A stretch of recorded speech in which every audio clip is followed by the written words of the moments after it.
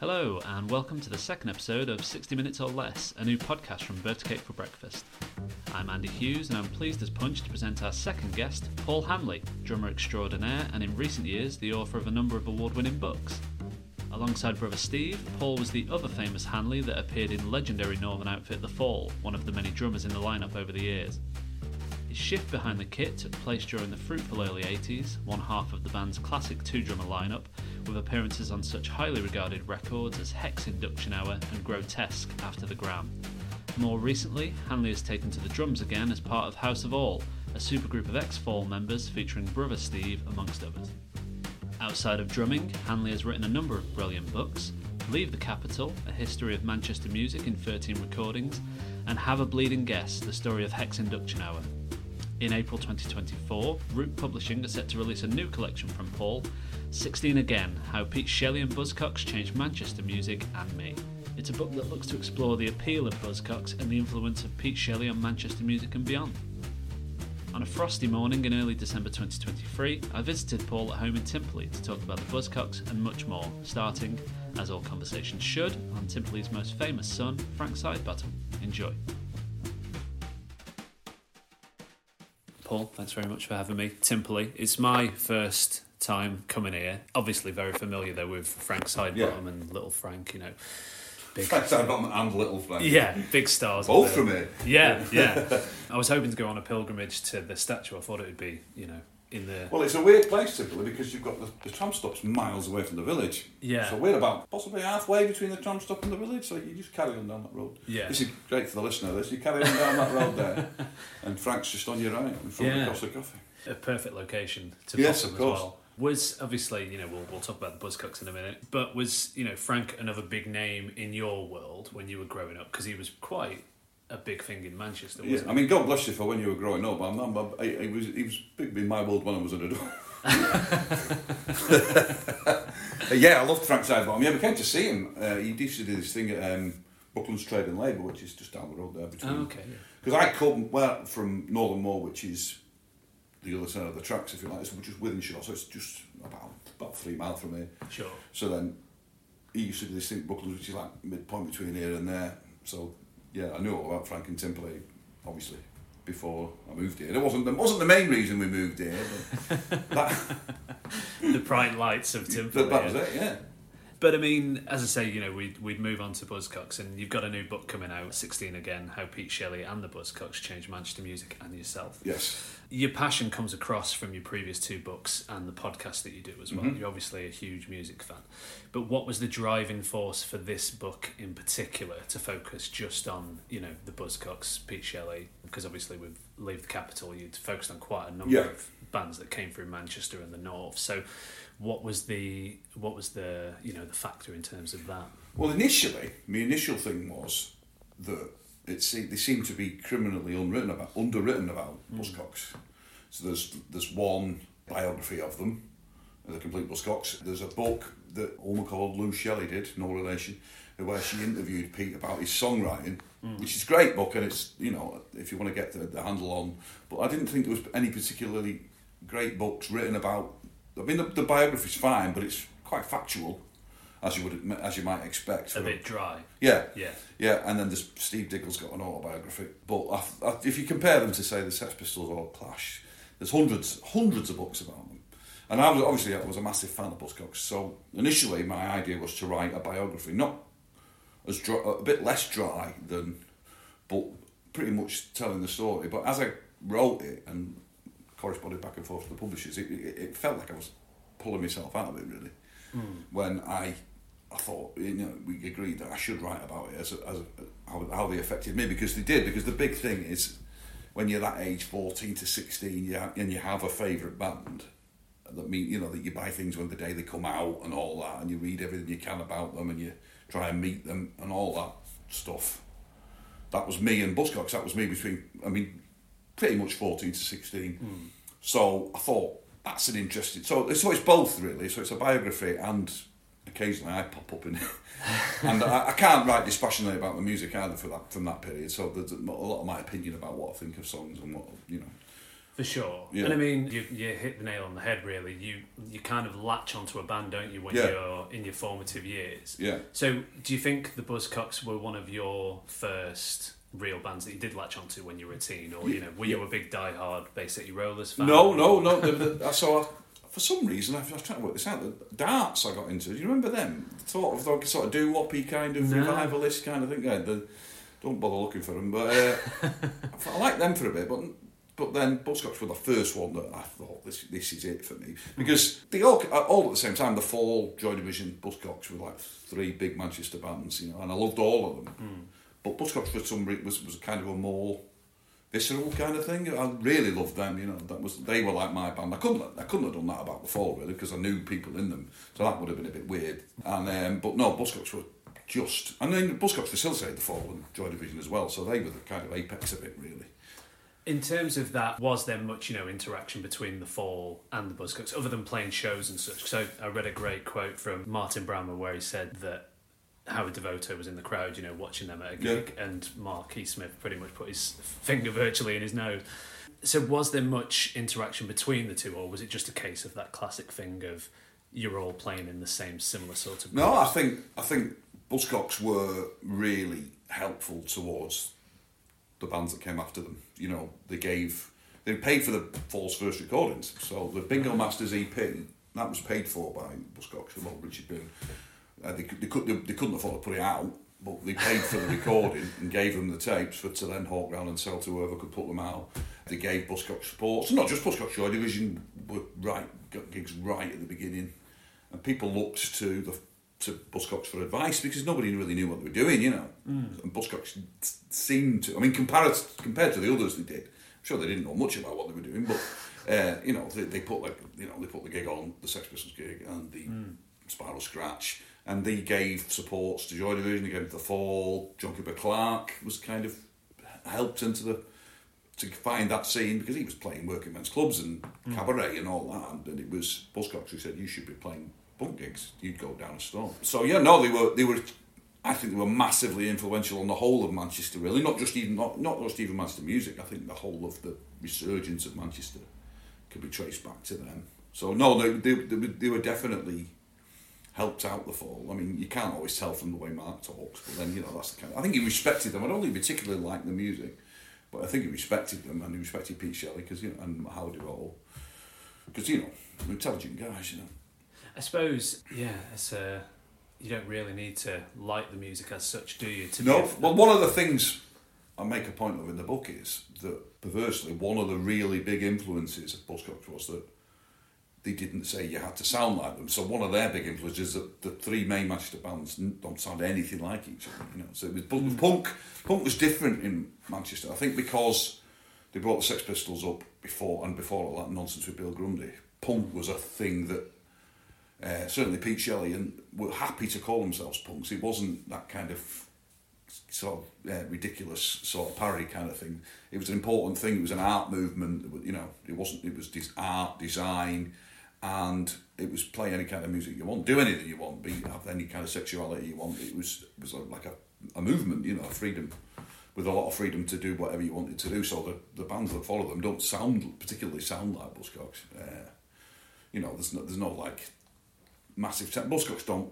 They did at first, they sounded a bit like Sex Pistols, but once Pete took over, they didn't sound anything like them, or anybody else as far as I can see.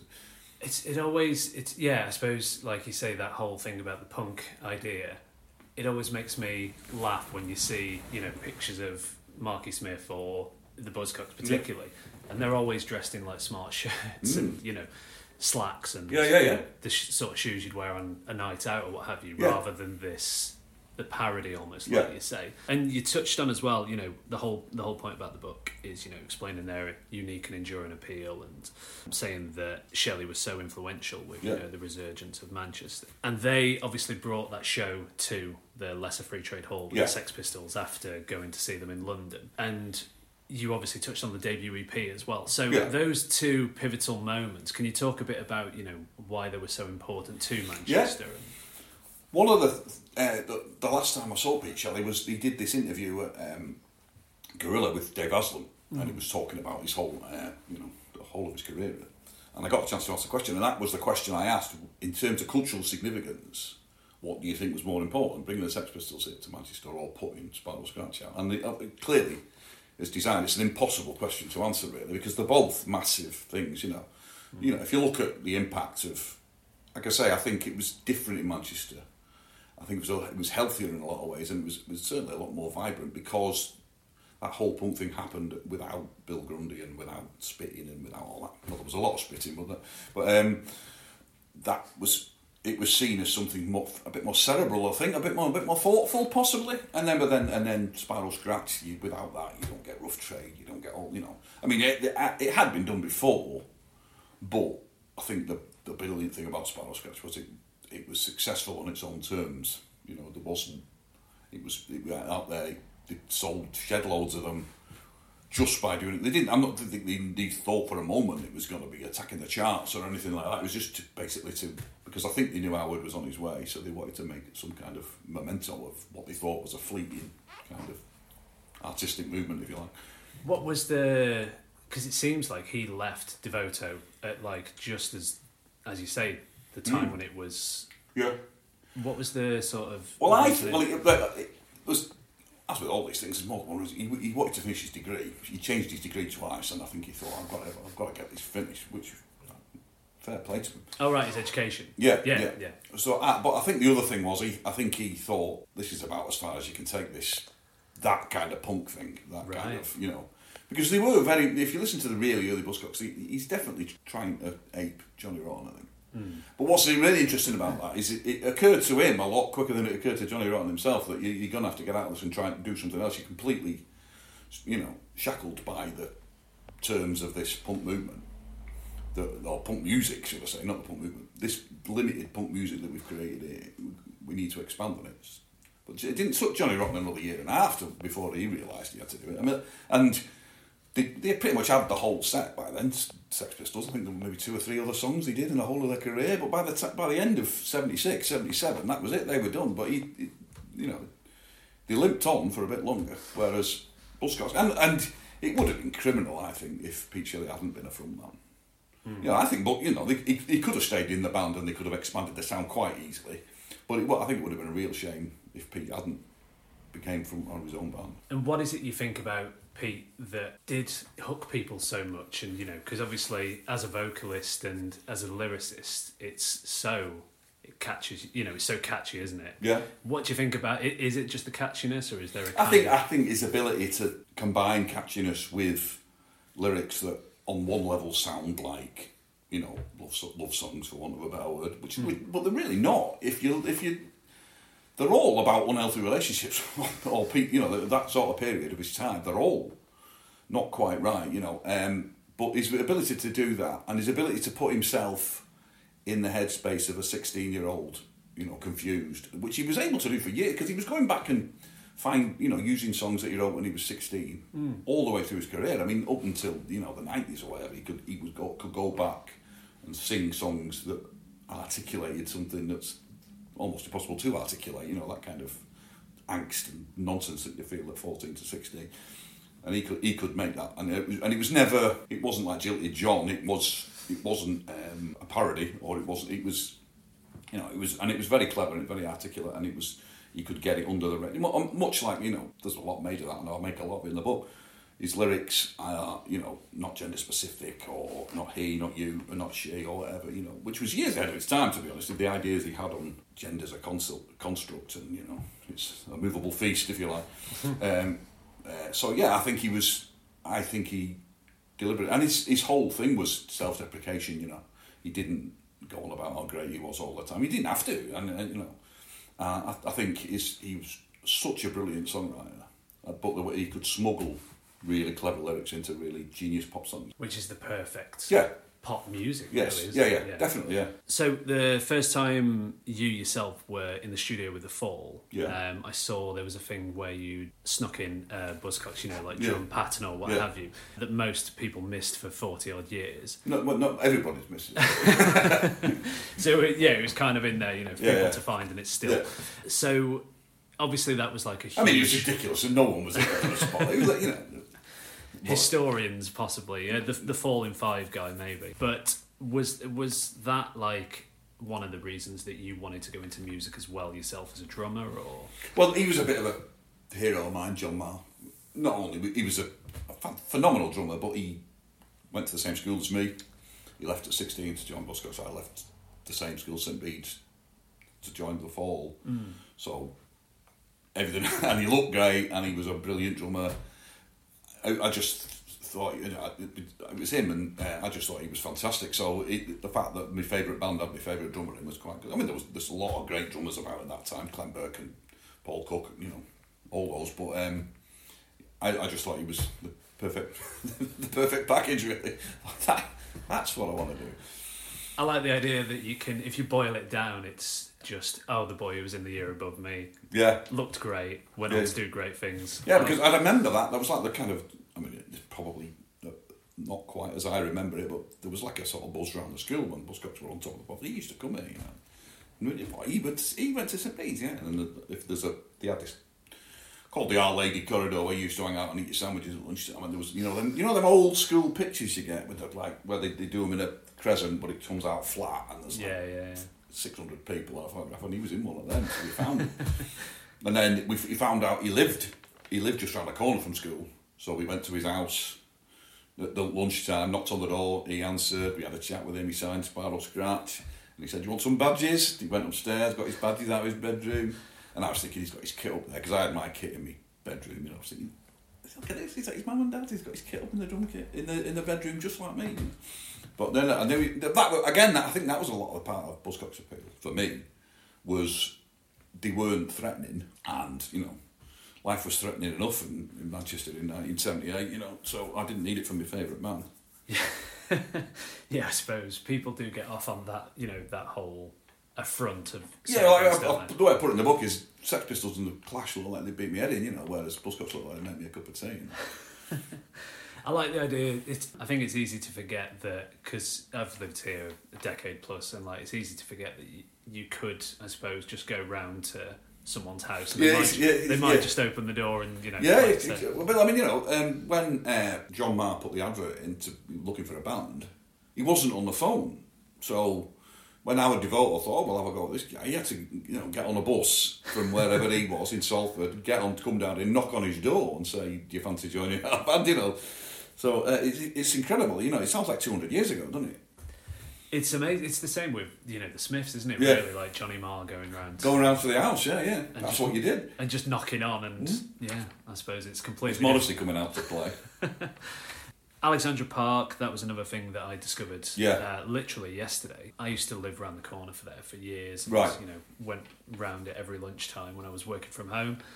And it seems amazing to me that in 78, Buzzcocks played it alongside a number of bands. Yeah.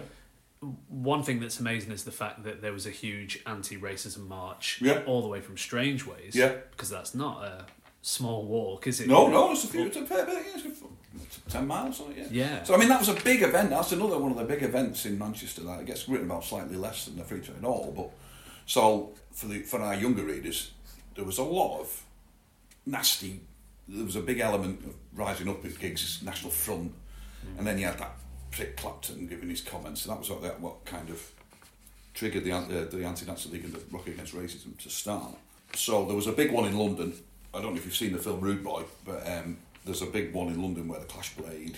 That's this film of that, and then just a bit later than that, probably the next summer, they did one in Manchester the same, and it was massive, you know. And it was massive for me because I used to cross Alexandra Park every day to get to St Bede's, the school I went to. I used to get the bus to one side of Alexandra Park and walk across it, and risk life and limb walking across it and risk getting beaten up, which happened a couple of times. Well, someone said, I thought it was great on Twitter, someone said the one time crossing Alexandra Park where you didn't think you were going to get, you know, your lunch. That's exactly it. I mean, that was like a moment, you know, and it was a gloriously sunny day, and it was the first time I'd seen Buzzcocks, and it's just one of those days, you know, one of those days when you're at 14 and it's just, this is just the best day ever, you know, and it was, and there was no chance then Buzzcocks would do. That was it. After that gig, I just loved everything about them. You know, it's kind of the perfect. Yeah, like you say, like the encapsulation of everything in that day just sounds absolutely perfect. Yeah, it was. Yeah. I take it, you know, noise levels don't crack the Caribbean Carnival that they have these days. I don't think so. No. But it wasn't somewhere that ever had gigs, you know. No, and I mean, I don't think outside of Carnival that they have music there. No, it's not. It's not a place. I mean, there wasn't that many outdoor gigs. You know, there was very few. It wasn't like, I mean, there was Glastonbury, but Glastonbury even then it was a ramshackle kind of thrown together thing. It wasn't a thing really. I mean, you might get the Who playing the odd Charlton football ground or whatever, but that outdoor gig thing wasn't something that happened very often. So it was a big deal, that gig.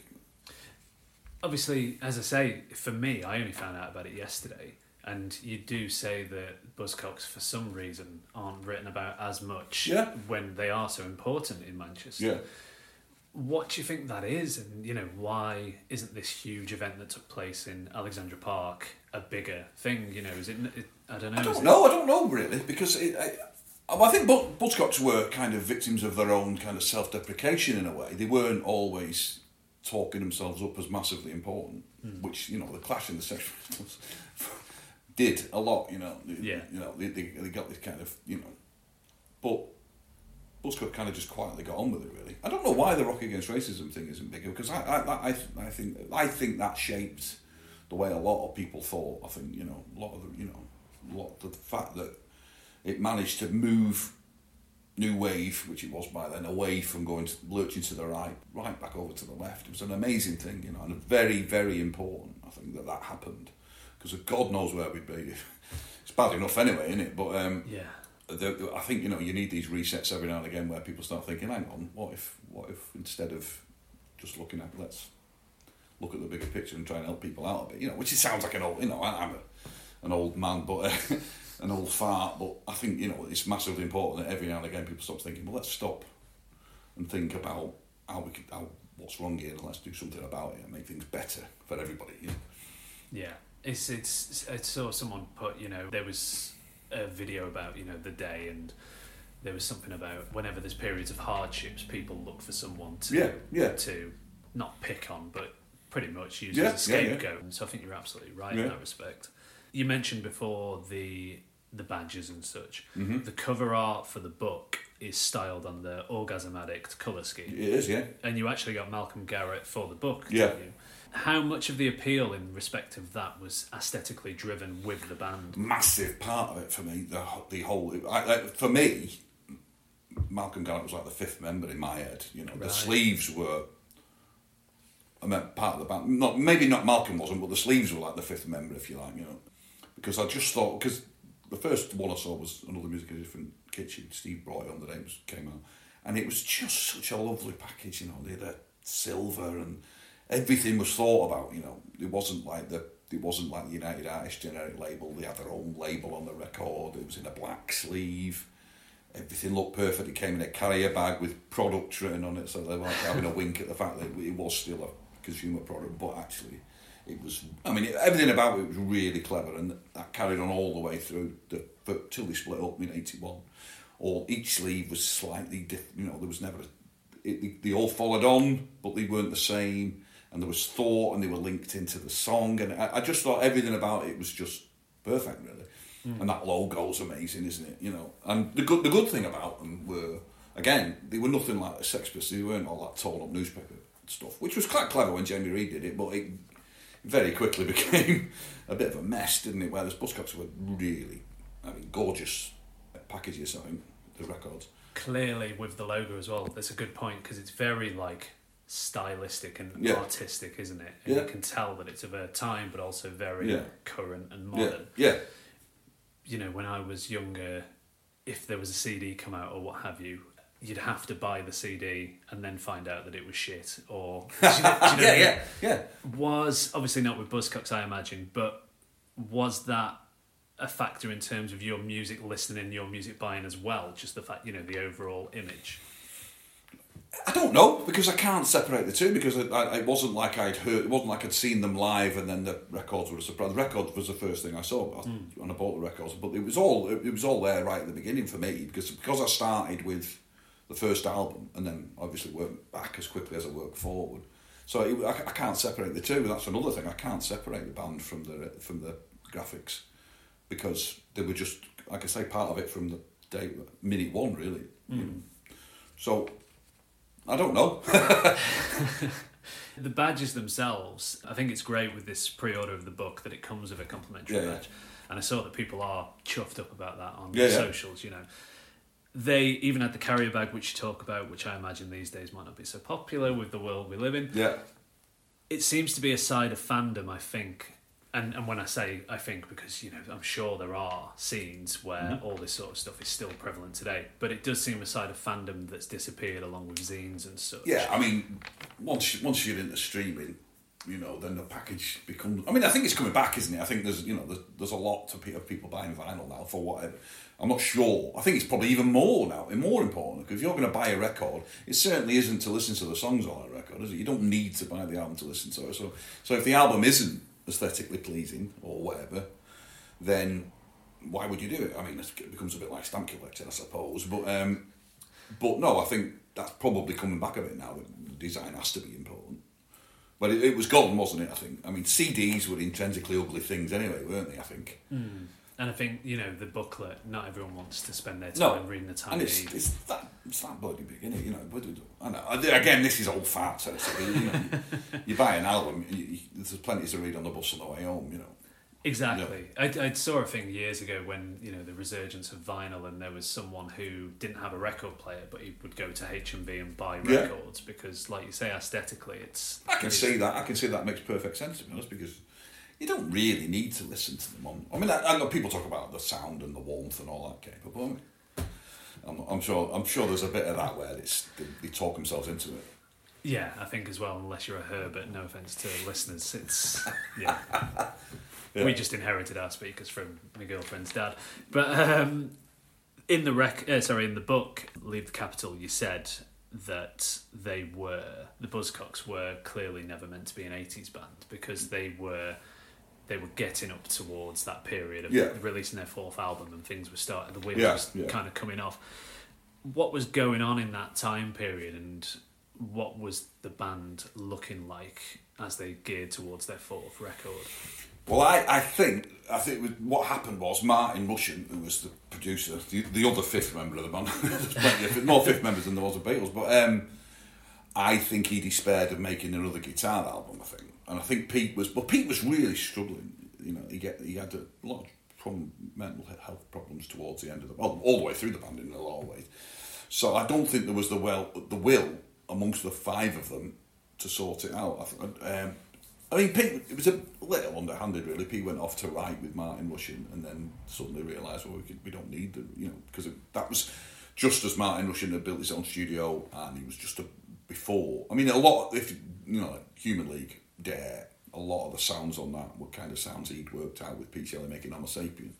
That was because that was like the first record they did together, which was electronic, you know. Started off as demos for Buzzcocks, but then very quickly became clear that these are finished tracks, and it was a way for Pete to get away from the pressure of being in the band. Because, again, one of the things about bands from that time, same for the Clash, same for the Sex Pistols, is they're really unhealthy the way they worked. You know, they never had a day off.